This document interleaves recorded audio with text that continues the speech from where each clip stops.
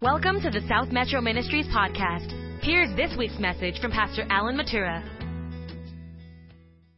Would you look in your Bibles to Matthew chapter 4 and verse number 1. Matthew chapter 4 and verse number 1. The word of the Lord says, are you there? Say amen. Put it on the screen. There it is. Then Jesus was led by the Spirit into the wilderness to be tempted by the devil. And when he had fasted 40 days and 40 nights, afterwards he was hungry.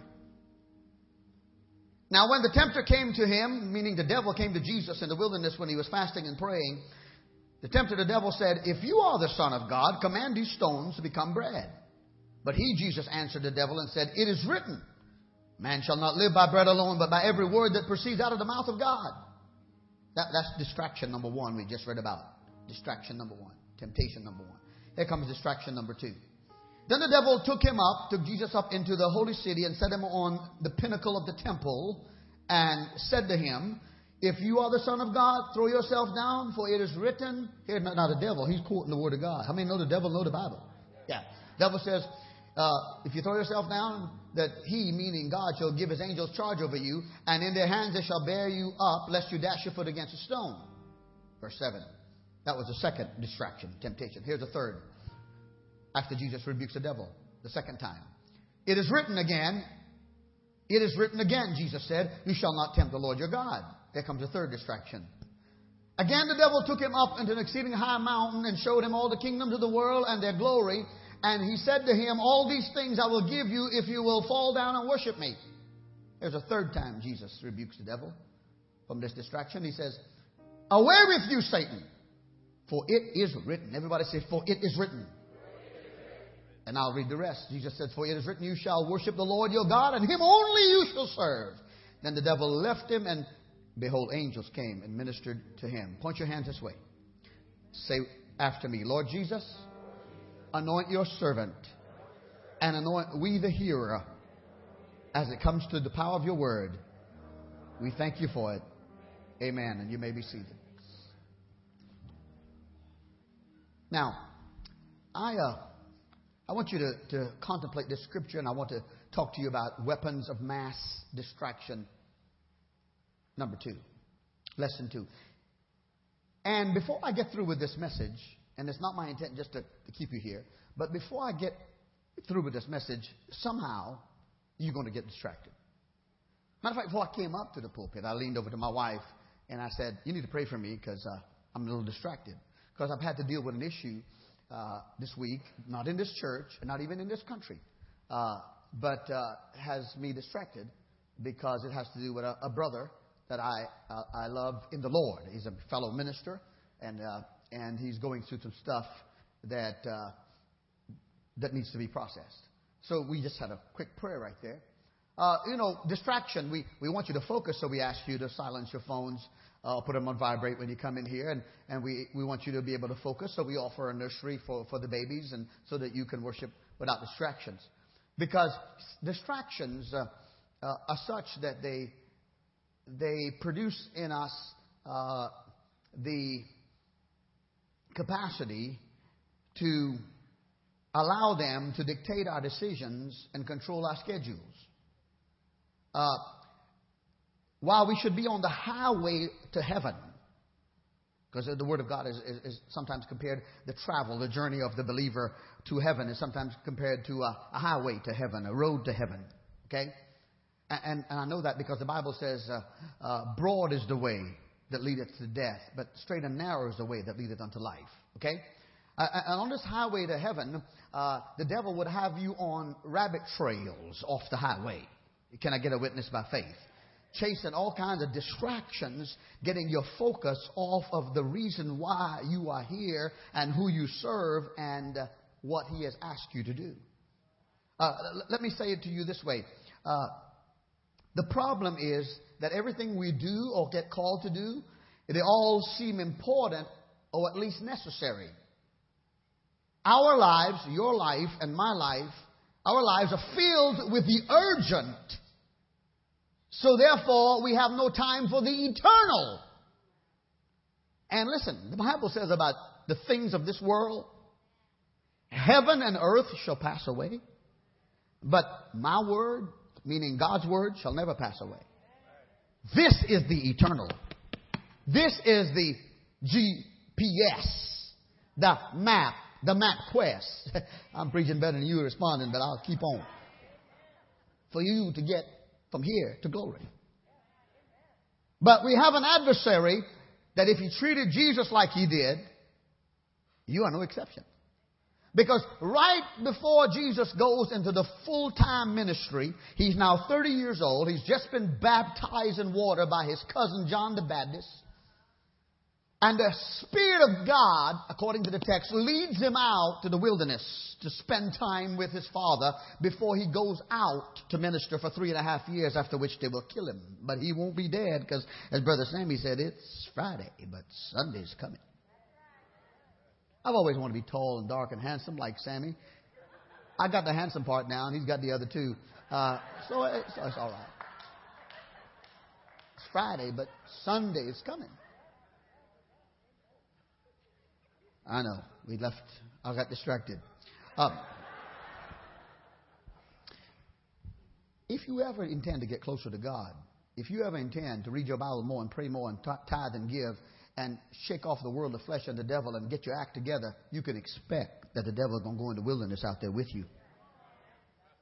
You ever tend to exclude yourself from family and friends and whatever and fast and pray and say, God, I got too many distractions. You can be assured the devil not going to sit around with his hand in his pocket and let you get closer to God, because then you become a weapon of his destruction. So on 3 separate occasions, Satan shows up while Jesus is fasting and praying for 40 days. And most scholars believe that he didn't even drink any water. Nobody that I know of can live without water for 40 days. But he, being the Son of God and also being humanity, had the capacity and the self-restraint. And on 3 different occasions, with 3 different kinds of temptations, distractions, the devil shows up. Let me show you what the word distraction means. And this of course is from what I used yesterday. Distraction is something that makes it difficult to think or pay attention. You know, why is it? You know, before we had cell phones, we were, cell phone has its plus and its minus, doesn't it? Huh? Now we got these cell phones, and every time we go bing or tweet or whatever, we think, oh my goodness, I just heard the bing or the tweet. It must be the President of the United States. I better go find out what it is. I asked Valerie to ask Siri. Y'all know Siri? Yeah, y'all know Siri. iPhone. I asked Valerie to ask Siri what the word distraction means, and Siri says mental turmoil. Good for you, Siri. Here's another definition of distraction. A state in which you are very annoyed or upset. Like the fans for Texas A&M was yesterday when Alabama, which is not my favorite team. I got Georgia on my mind, but it's okay if Alabama wins. As long as when we play Georgia. Anyhow, that's again distracted. Alabama whooped the daylights out of Texas A&M, beating them 59-0. I kid you not. Are you a Texas A&M fan? God bless you. You were just fixing to be my former friend. Anyhow, it's like slaying a giant and taking your foot and putting it on the head and rubbing it in. If I was A&M, I'd have prayed for somebody to turn on the sprinkler system about halftime and messed up the whole field and just let's go home. Now, some of you are going to feel the second definition before you leave today. You will feel it. I'm just giving you a little, the pilot in the front of the plane says, buckle up, there's going to be a little turbulence. And you're going to feel it against me, but I'm just a mailman. You're going to feel a state of being very annoyed, upset, because God has given me a word, and it begins in my life. He started with me. Okay? So it's not my intent to make you annoyed or upset, but I'd rather make you a little annoyed or upset temporarily and get you to glory than have you just sit back and just soothe you and stroke you and you don't make it to heaven. Did I hear somebody say amen? Now, here are some of the distractions that we're going to talk about. And number 1 is self-distractions. I talked about it last week, but I'm not going to stay here too long except for a few thoughts I didn't include last week. Do you know you can be your own worst enemy? Can I get an amen here? You can be your own worst enemy by the things you do, the things you say, the things you look at, the people you hang with, by the decisions you make. Somebody say amen or me. Okay? You know, this thing about texting while you're driving is terribly dangerous. It's a distraction. Do you know that some of the distractions are deadly? Some of the distractions people face are deadly? And the fact of the matter is that somebody who's drinking alcohol and driving and inebriated has caused the death of many, many innocent people because they consumed substance and they were distracted and somebody died. And I'm saying to you that there are distractions that come to us, like I mentioned last week, and if it's up there, that's fine. I told you about Samson and Delilah, and I told you how Samson should have been fighting the enemies of God, the Philistines, of whom Delilah was one of them, and he was flirting with Delilah instead of fighting the enemy, and it cost him his life at an early age, because some distractions are deadly. I told you about David and Bathsheba. He had wives, plural. He had a harem and concubines, but he went on the rooftop, saw another man's wife, committed adultery with her, and they conceived and had a child, had this man's wife, whose name was Uriah, murdered, and his distraction was deadly. He suffered the consequence, though forgiven, throughout his life. I told you last week, Ananias and Sapphira, they stole from God. They came bringing their offerings to God, acting as if it was all the money that they got for the sale of the land that they sold. Barnabas, a congregation, member of the congregation where Ananias and Sapphira worshipped, sold land, gave all the money to the church. He didn't have to, but he did. The church applauded him, and he wasn't looking for that kind of applause. But when Ananias and Sapphira saw he got applause, they sold their land, but brought some of the money, making it look like all the money, and God killed them. Aren't you guys, there's more grace today? Some distractions are deadly. Now, let me move on to say this to you. Number two, there are people distractions. And I didn't say this to you last week in this context, but I want you to see the scripture, if you will. People distractions. Here's what the Word of God says about people distractions. Bad company corrupts good character. Now look at that and remember it, okay? It does matter who you hang with, and who you text, and who you email, and who you go out to eat with. Because bad company corrupts good character. I'm saying that sometimes people are a distraction because the choice between the right people and the wrong people can affect your walk with God and distract you from what God has in mind for your life. That's why your mom and dad said to you while you were growing up, and now that you are mom and dad, you say to your kids, I don't want you to hang with this person or that person because they ain't right. Give me a little light here, if you will, please. You tell your teenagers and you tell your junior highs and your others, do not go there, do not stay with them, you're not spending the night over there because they are trouble. Okay? Well, that doesn't change because you come an adult. Okay? When you come an adult, you need to be careful. Either the person you're hanging with are adding to you and making you a better person, or they're dragging you down to their sorry level and making you a poor example. Can I get an amen? Just because you want to be liked and you want to have some friends does not mean you have to cross the line of biblical morality and cross the line of truth so you could have a few friends. You'd rather be a friend of God than have the friendship of the world that will lead you away from God. The Bible says that bad company corrupts good character. So in a moment, we're going to bow our heads and pray. And you move from where you seated and go find somebody else better. Just kidding. Let me give you another thought. Here's a distraction. Distractions from the world, the flesh, and the devil. There are three, and I put them all 3-1 because the world has a system that is contrary to the system of God. The flesh is you and I, what we want, what I got to have. I deserve, I desire. Somebody done me wrong. So I now, the flesh. And then the devil is the one who motivates all the distractions. Where are you getting that, Pastor? Glad you asked. 2 John, chapter number 2, verse number 15. It says here, do not love the world. Actually, it's 1 John, chapter number 2. Do not love the world or the things in the world. For if anyone loves the world, the love of the Father, capital F, Father meaning God, is not in him. For all that is in the world, the lust of the flesh, that's one distraction. The lust of the eyes, that's a second distraction. And the pride of life is not of the Father, but of the world. And look at verse 17. And the world is passing away, and the lust of it. But he who does the will of God abides how long? Forever. Jesus Christ was tempted and distracted by the devil on all three counts. While he was fasting and praying and seeking God in the desert, at night the desert would be cold. In the daytime it would be hot. And for 40 days, he's already God, and he's going on a 40-day fast, getting ready to do ministry. Tells me of my need to examine myself. That's why I'm bringing you this sermon this morning, because God has rattled my cage, and if I don't pay attention to him, I'm the loser.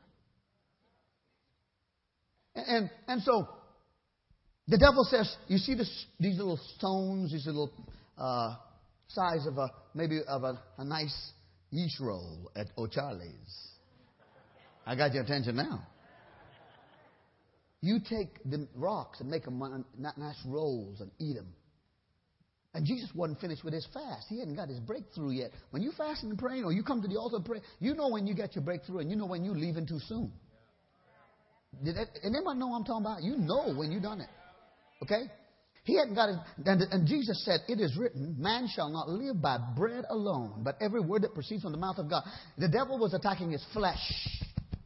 Then you remember the second temptation, where he takes him up into a very high place in the temple, a high pinnacle, and he says, now he's appealing to his pride. And he's saying, you're the Son of God, and it is written, the devil said, it is written. The devil knows more of the Word of God than some Christians do. That's just a thought. And you know what some Christians do? They take that same word, it is written, and try to use it to live a lifestyle where it is written that God doesn't want you to live that lifestyle. Well, I hold that thought. I'm coming back. The devil says, if you throw yourself down, it is written that God, your Father, will send angels down and pick you back up. And what the devil was trying to do, he didn't succeed when Jesus was born by causing the wise men who saw Jesus to go back to Herod and tell him where Jesus was. Herod told the wise men looking for Jesus when Jesus was born in Bethlehem of Judah, when you find Jesus, come and tell me, because Herod wanted to kill him. And the wise men didn't come back, and you know, Herod didn't get to kill Jesus because that was the devil's plan to abort Jesus' mission. Now his plan is to get Jesus to jump off a high place in the temple because he's Jesus, and his intent was to kill him and he not go to the cross, and therefore you and I would still be on our way to hell. That was appealing. Then he appealed to Jesus in the third level of temptation, which is the lust of the flesh, the lust of the eyes, the pride of life. This is now the lust of the eyes. He took him into a high mountain and he showed Jesus all the kingdoms of the world. They may have gone so high where they could see nearby villages and nearby towns and beautiful mountains and animals. And he said, the devil said, I'll give you all of this if you bow down and worship me. How can you give something that ain't yours? Did the Bible ever say in the beginning, God, the devil, and Jesus created the heaven and the earth? Now, the devil has temporary dominion because of sin. I acknowledge that. But he can't give nothing except death, hell, and destruction. Because John 10:10 says, the thief cometh not but to steal and kill and destroy. But Jesus says, I am come that you might have life and have. I don't want just life. I want it more abundantly. And I'm saying to you, that if this business of Jesus being tempted by the lust of the eyes and the lust of the flesh and the pride of life was going to happen to Jesus, then you and I are no exceptions, and therefore we need to understand that we're going to get distracted too. Can I get a witness for somebody? I'm going to be very candid with you. While in Virginia 2 weeks ago, I was there for 2 weeks, and it was part of the requirement of a course that I'm taking for my Doctor of Ministry at Regent University entitled Leadership lifestyles and values. Or lifestyle and values. And the implication of the course is if you're going to be a spiritual leader or any kind of leader, you have to have a certain lifestyle and values founded in truth. We did a case study in this class of 20 of us. And on the occasion, the professor of our class brought in a pastor and his wife. And they told their story for about an hour. How the pastor and his wife started out helping another couple who came to the church. And they needed help because evidently the wife of the couple had some issues emotionally and in the past because she might have been, I don't think sexually abused, but mentally and emotionally abused. And the pastor and his wife discerned that there's some demonic powers behind it. And they were trying to minister to this couple and did. And in the course of ministering to the couple, the pastor confessed to having developed an emotional affair with the woman. There was no physical intimacy, but he was warned by his wife that now he probably should turn her care over to somebody else because he was too much involved. He was warned by one or two elders and even his bishop. But he concluded that he knew enough about her situation and he knew his boundaries, and therefore he was safe. And he and his wife went into counseling. They struggled for quite some time until he actually admitted it was indeed an emotional affair. He was distracted from almost a year of ministering to the whole body because he could spiritualize under ministry. Emotional affairs eventually lead to sexual affairs. So yesterday morning, the Holy Spirit brought that to my mind, and they spoke to us about their story, and they told their story about an hour. And so I Googled. I asked Google the question, whoever he is, what is an emotional affair? I think I knew what it was, but so this popped up. 10 signs you are having an emotional affair. It was written by Jenny Erickson, Erikson, and I found it on out of, if you're looking for it, Psych Center, PSYCH Center.com. And I'm sharing this with you because one of the greatest struggles that the church faces, not just this church, every church in Christianity, is that marriages are being shipwrecked at about the same level as it is in the world. And God's plan was never for marriages to be abandoned, abused, or be found in unfaithfulness and infidelity. So here are the 10 signs. This is not even, as far as I know, there's nothing Christian about this article. But when I read the content, there's a lot Christian about this article. Here's how it goes, okay? The author, Jenny Erickson, says, you're just friends. You love your husband or your wife. It's not like there's anything going on. It's not physical. You just get, quote unquote, you just get each other. In fact, you help each other understand your own spouses better. Please look at this preacher one moment. You see on that bald spot? There is not a sign that says, he is stupid. I just want you to know. Keep the article, Allan. Here it goes. If you found yourself saying any of these things to yourself or anybody else, especially if they're frequently repeated, you may be smack dab in the middle of an emotional affair. Maybe you're not fully into it, and maybe there's not been infidelity yet.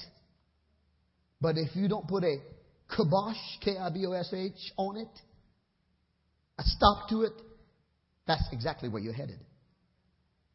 And listen to this. Then again, there are plenty healthy relationships between members of the opposite sex. So how do you know when you've crossed the line from friendship into an emotional affair? And here the author gives 10 signs your friendship is about to become an emotional affair.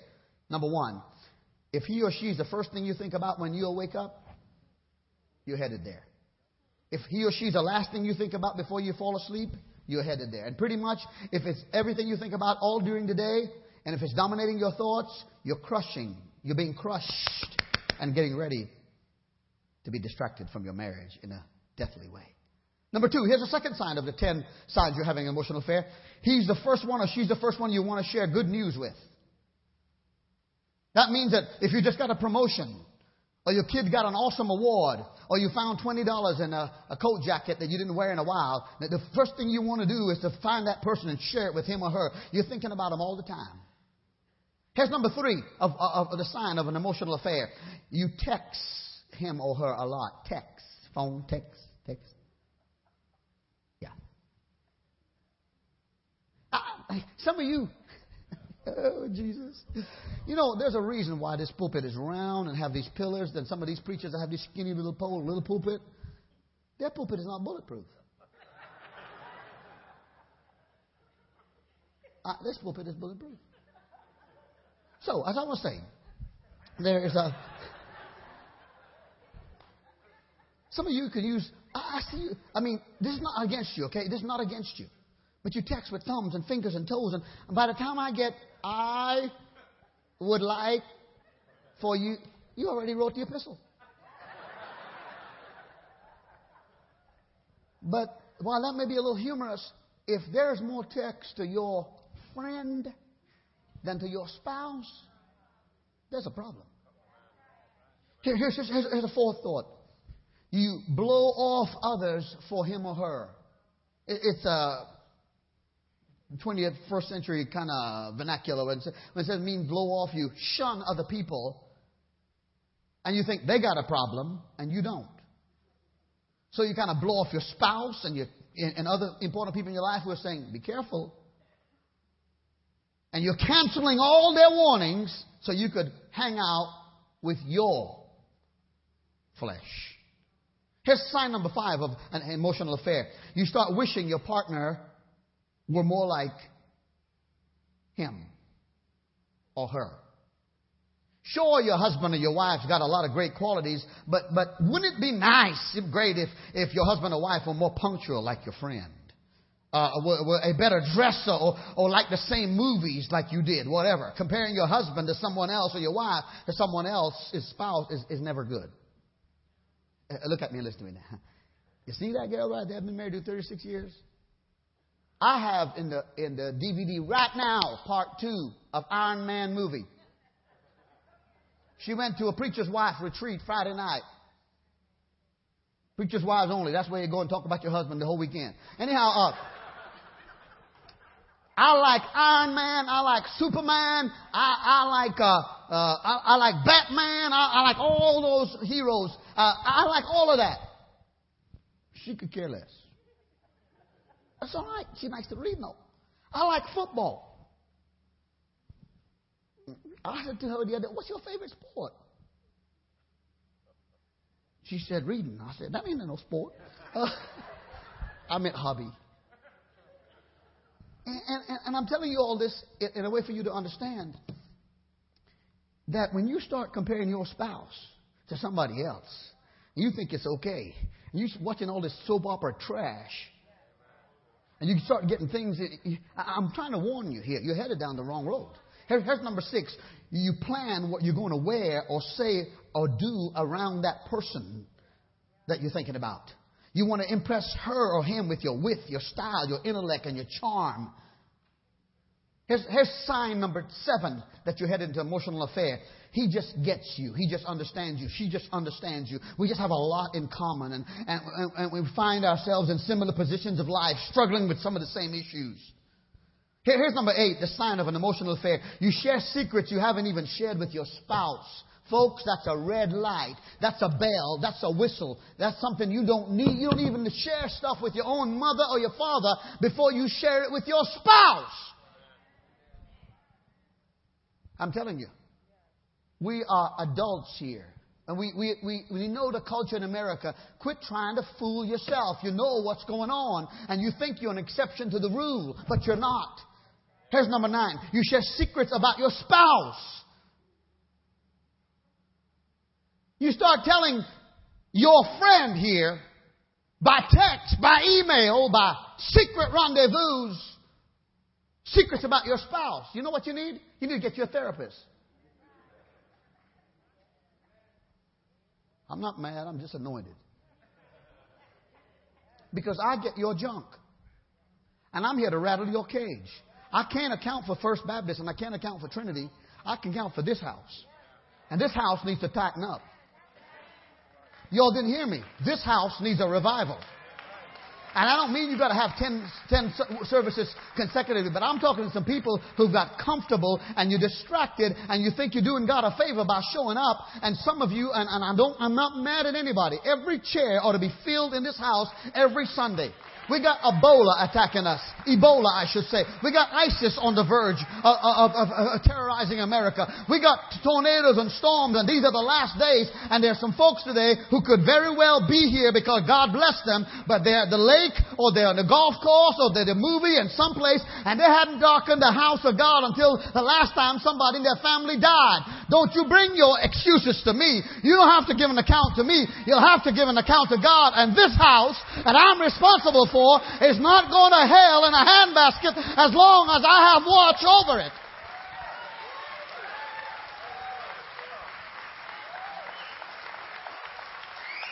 We have to get our act together, and it starts with me.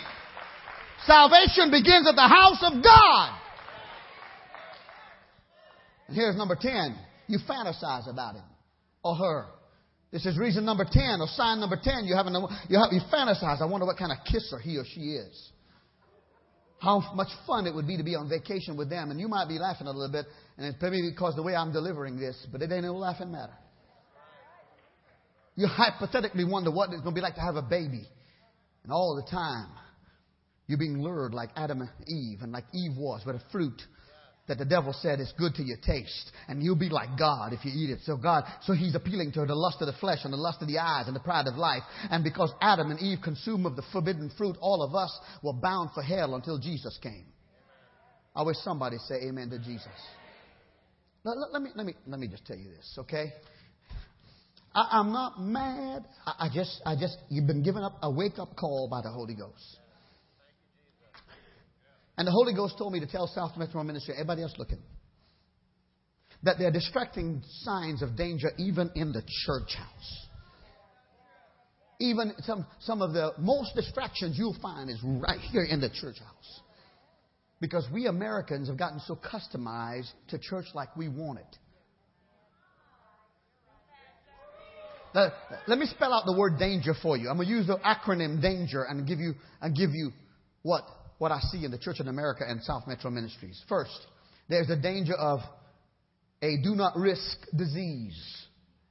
Okay? Put it on the screen for me. Do not risk disease. By people saying, but we have never done it that way.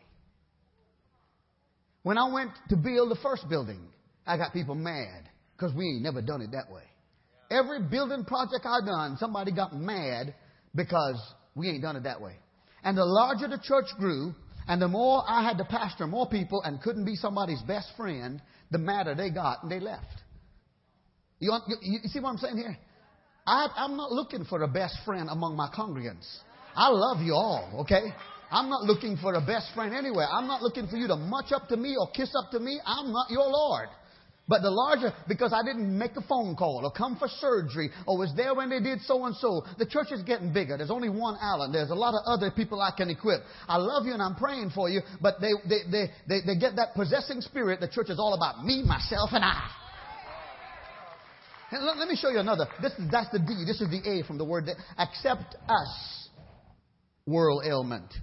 Let me clarify. The church is being influenced by the world, and the world is saying to us, accept us, church, because we're coming.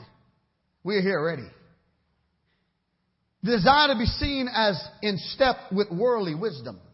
I'm referring here to what happens to churches and denominations when they decide that the Bible and its teachings aren't as important to them as society's approval.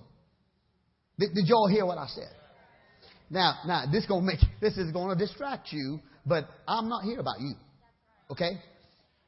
I respect the office, but we got the mayor of Houston, subpoenaing the sermons of pastors who dare to speak against homosexuality or lesbianism because she is openly gay. Okay? And so she wants to subpoena us. We got the President of the United States who says same-sex marriage is okay, and he even used Jesus in it. And I know he's Obama and he's black, and if you got an issue, that's your problem. I don't have an issue. The only issue I have is the Word of God. I don't care if you're black, you're white, you're brown, you're Republican, Independent, or Tea Party. I'm not living for Obama, and I'm not living for the Republicans or the Democrats. I'm living for Jesus Christ. Okay? I'm living for Jesus Christ. But Bill Clinton gave us a sorry bag of goods when he had that affair with that young lady and made a certain form of sexual behavior as acceptable. And then here comes Mr. Clinton, and then comes Mr. Obama, and now we have 30 states in America who have same-sex marriage, and they're going to try to force you will have to pull me out of the grave if you get me to perform a same-sex marriage or attend one. You understand? Okay? I love homosexuals like Jesus loved them. I also love adulterers and fornicators and liars and thieves. And you have to pull me out of the grave to get me to condone your sin. If the Bible says it's sin, I'm going to define it. And listen to me. The mayor of Houston got the gall to subpoena. Thank God for the state attorney general who says you are stepping across the line, because in this country we have separation of church and state and freedom of speech. Okay? And I would like to say to the mayor of Houston, if you'd like my sermons, get online and watch it live. Or ask me for a CD or a tape. I'll give it to you free, gal. But you need to go somewhere and get yourself saved. And unless you're saved, I don't care if you're mayor of Houston or where you are, you will answer to God. You can take this whole world and give me Jesus. Buddha didn't die for me. The mayor didn't die for me. The Pope didn't die for me. The Queen didn't die for me. My own mama didn't die for me. But Jesus died in my place.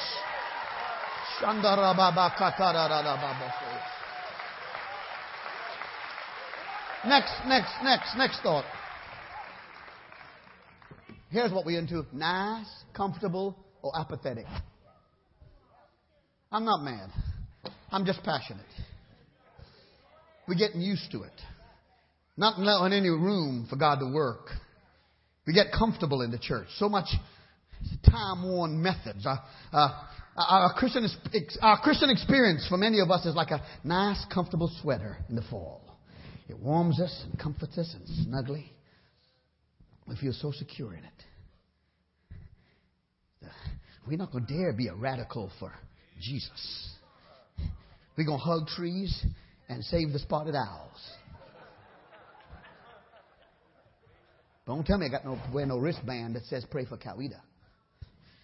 Some of you, oh God help me, are wonderful. You could work for the Secret Service. Well, probably not, because their stuff's been found out. Can't even protect the president. Some of you are undercover Christians. And you're going to have to own him one day. And if you don't own him in this world, don't expect for him to own you in the next. Okay? If you're looking for a place where the man makes 3 points and gives you a poem and tells jokes about his grandkids, now I'll throw in a few humor here and there, and honestly, it's not even in my notes. Okay? But I heard where a woman of wisdom said, just a spoonful of sugar makes the medicine go. So that's why I make you laugh every once in a while. But there ain't no laughing matter.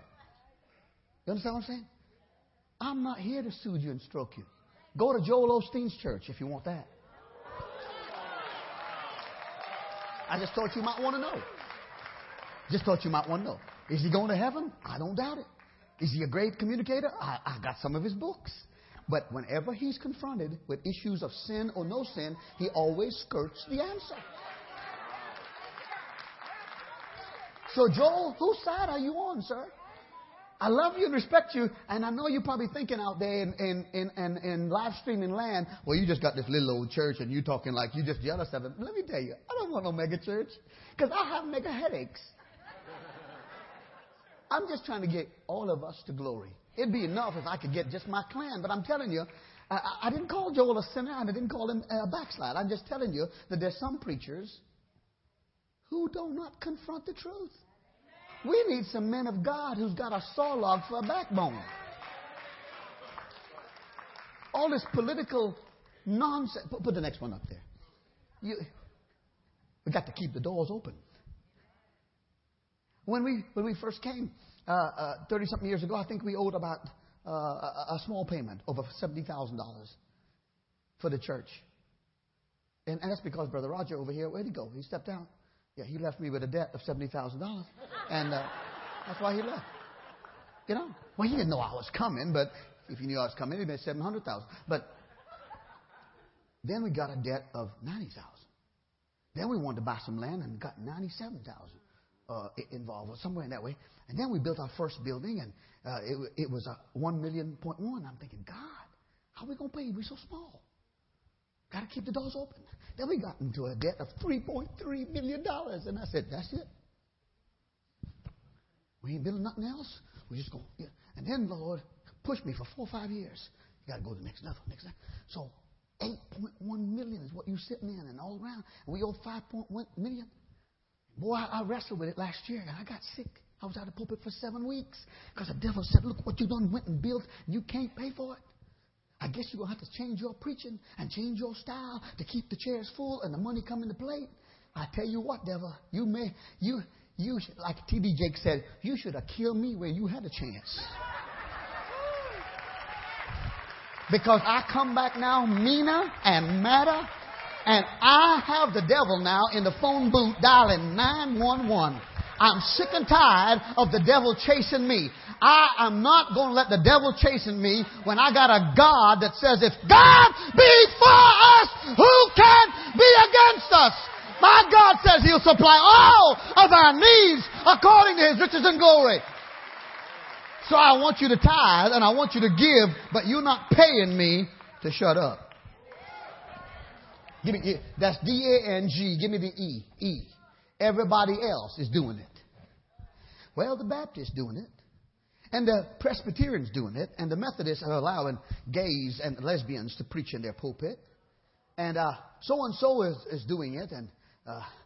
And again, you may think that I have homophobia. No, that is the prime news issue of the day. So I'm dealing with the news issue of the day.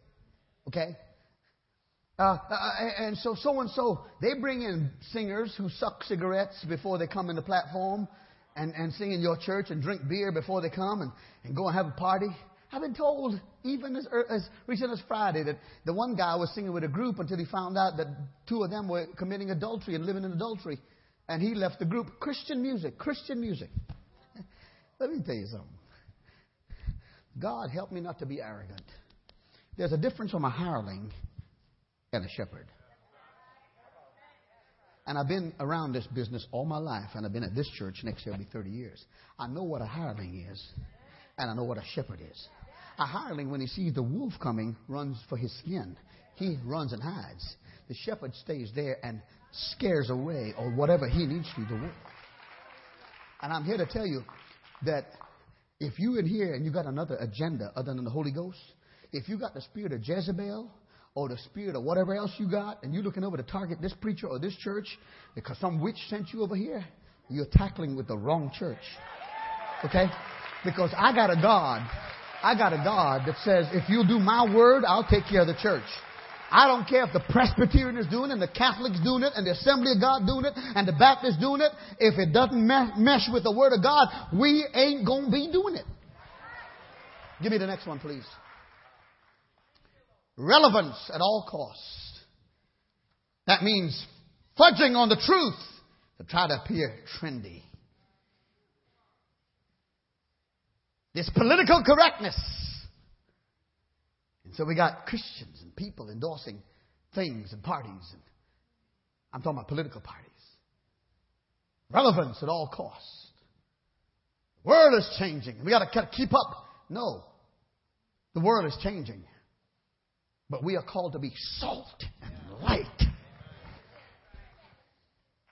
And here's the final of the word danger, the acronym Satisfy Me Syndrome. Keep everybody happy.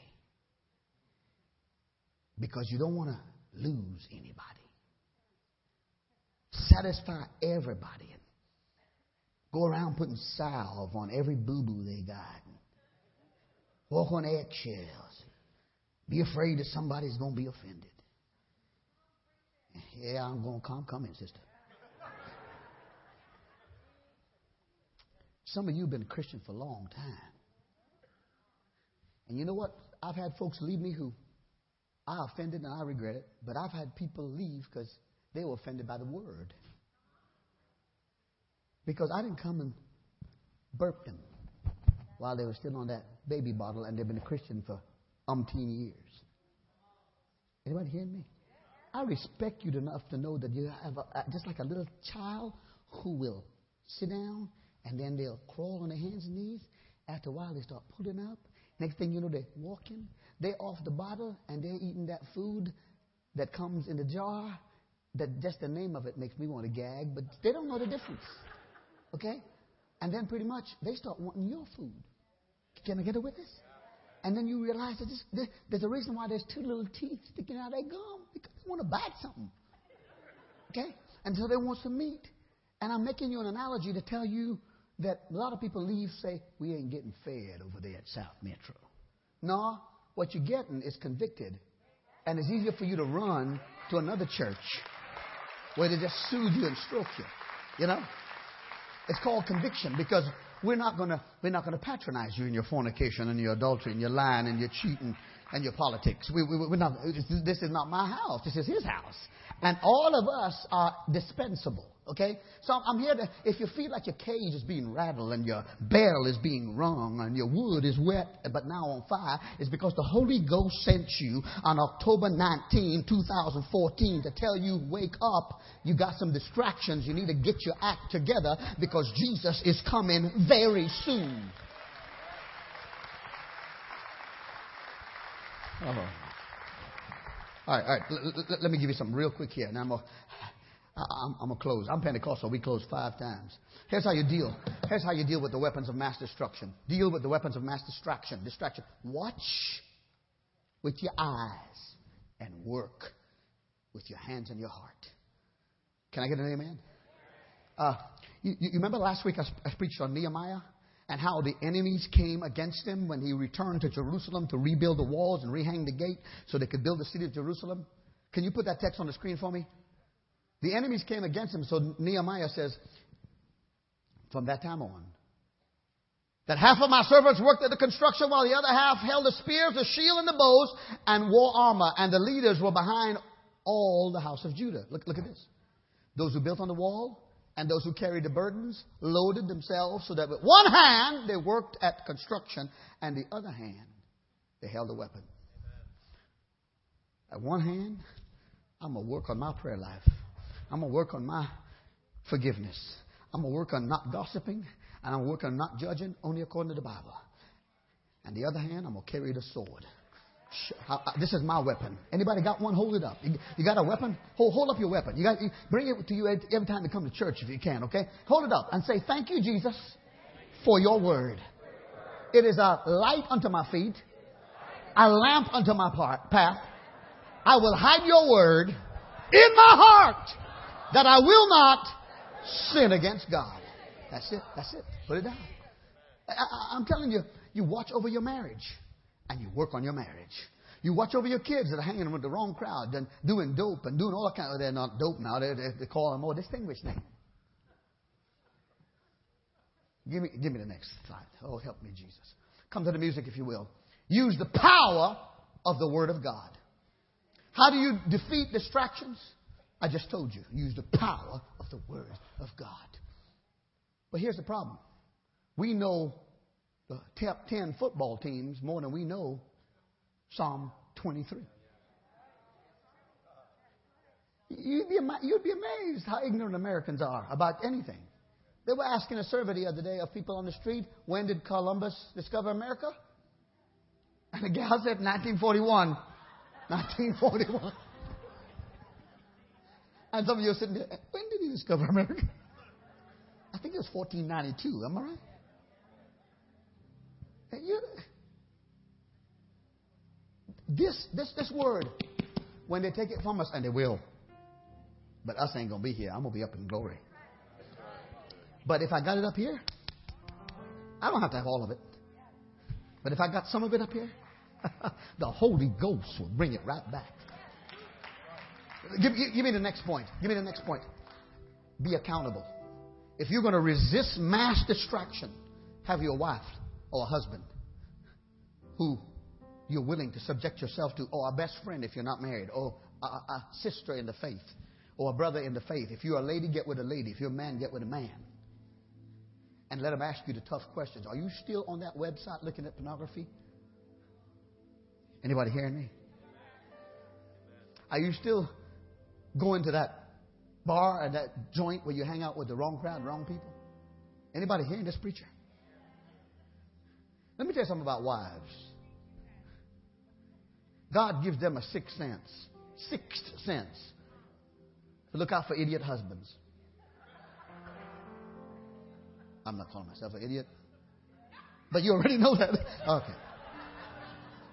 My mother, I used to think, women, let me tell you women, not just wives, women have a sixth sense. I used to think I had stuff, Pastor Jeff, hidden from my mother as a teenager. And the next thing I know, she's in the bedroom praying out loud all the junk I'm doing to God. I'd go turn the TV up louder so to drown my mother's prayer out, and she'd get louder than the TV. I hope to God one day I'll show up on every channel of your TV. If you try. Oh. Do you know isolation can be lethal? I got this. I got this. No, you don't got this. That's why you're in the mess you're in. That's why you're still going back to that drugs. You're still going back to that pornography. You still go back to that lying, that cheating, that stealing, that gossiping, all the other. You don't got this. And the devil been around a whole lot longer than you've ever been around. He's an experienced devil, but you can get more than this if you let God the Father, God the Son, God the Holy Ghost come into your life. I know I'm preaching a little bit longer, but this is overtime to try to protect you. Here's the last thought. The last thought. Resist the devil. Resist the devil, and he will flee from you. Bring your praise team, if you will. Look at this. Put it up on the screen. Here's several definitions of the word resist. To fight against something, to try to stop or prevent something. Resist it. Here's number 2. To remain strong against the force or the effect of something. To be affected or harmed by something. To fight against it. To prevent yourself from doing something that you want to do. Not everything you and I want to do is good for us. Can I get an amen? Next screen. Next screen, please. So what is the bottom line for us, Pastor? Is that we resist the devil because here's what the Word of God says. In Romans chapter 14 and verse 12. So then each of us shall give an account of himself to God. Did you hear what I said? Each of us. That means when you make it to heaven, God's not going to judge you and send you out of heaven. If you make it to heaven, you're in, but you will give an account. That's how you get your rewards. What did you do with your time, your talent, and your treasures after you got saved? And then if you're not saved, you will give an account. I don't care if your name is Buddha, Muhammad, Hare Krishna, Sun Myung Moon, President, Pope, Prince, Queen, everybody will give an account. Oh, please, bow your heads.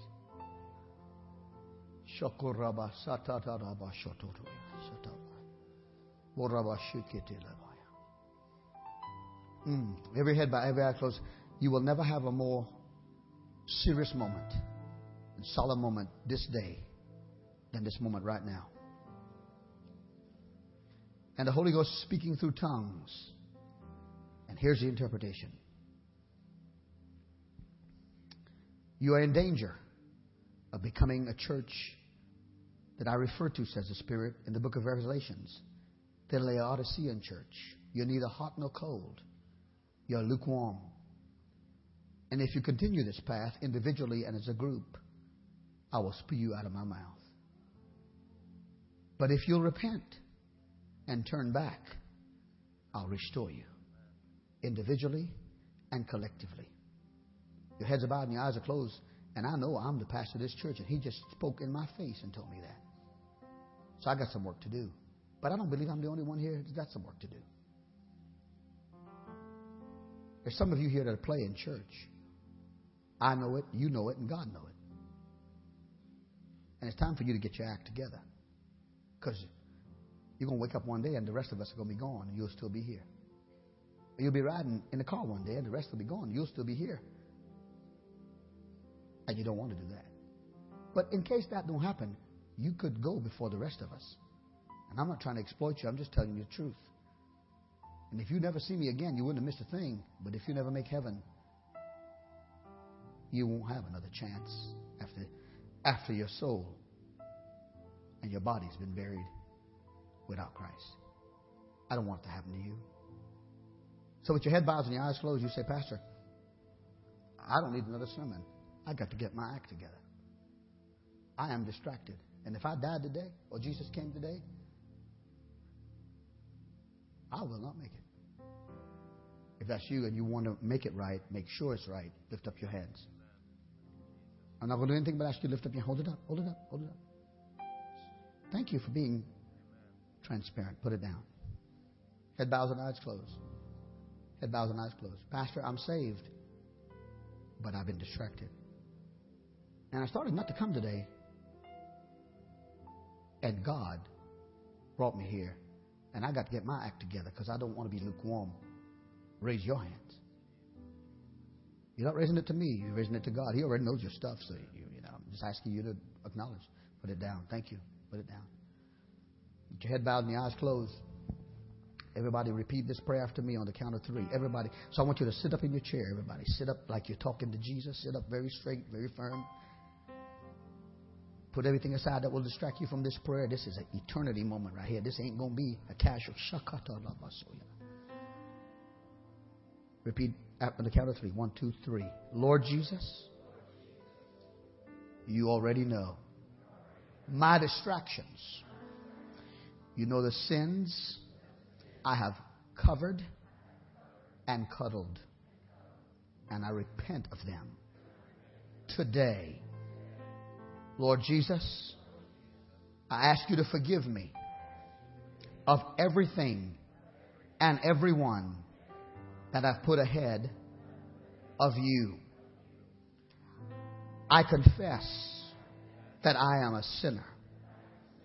And I confess that I cannot save myself. But today, I invite you to be my Savior. Wash away all of my sins and make me clean. Make me a new creation. And Lord Jesus, there are those of us who are already saved, but we've been slack. We know better, but we haven't done better. We ask you to forgive us so that we are not lukewarm, but help us to be salt and light in a world that needs both. Today, Lord, I forget those things that are behind and I reach forward for the prize and the mark of the high calling of God in Christ Jesus. Amen. I give him praise. And then stand as you do. Come on, stand as you do it. Give it praise. Everybody. I know it's 1 o'clock. Come on. If you're forgiven, if you meant what you prayed, thank you, Lord. Sean, go ahead and sing for me, brother. Lift your hands all over the church. I want you to sing this to the Lord.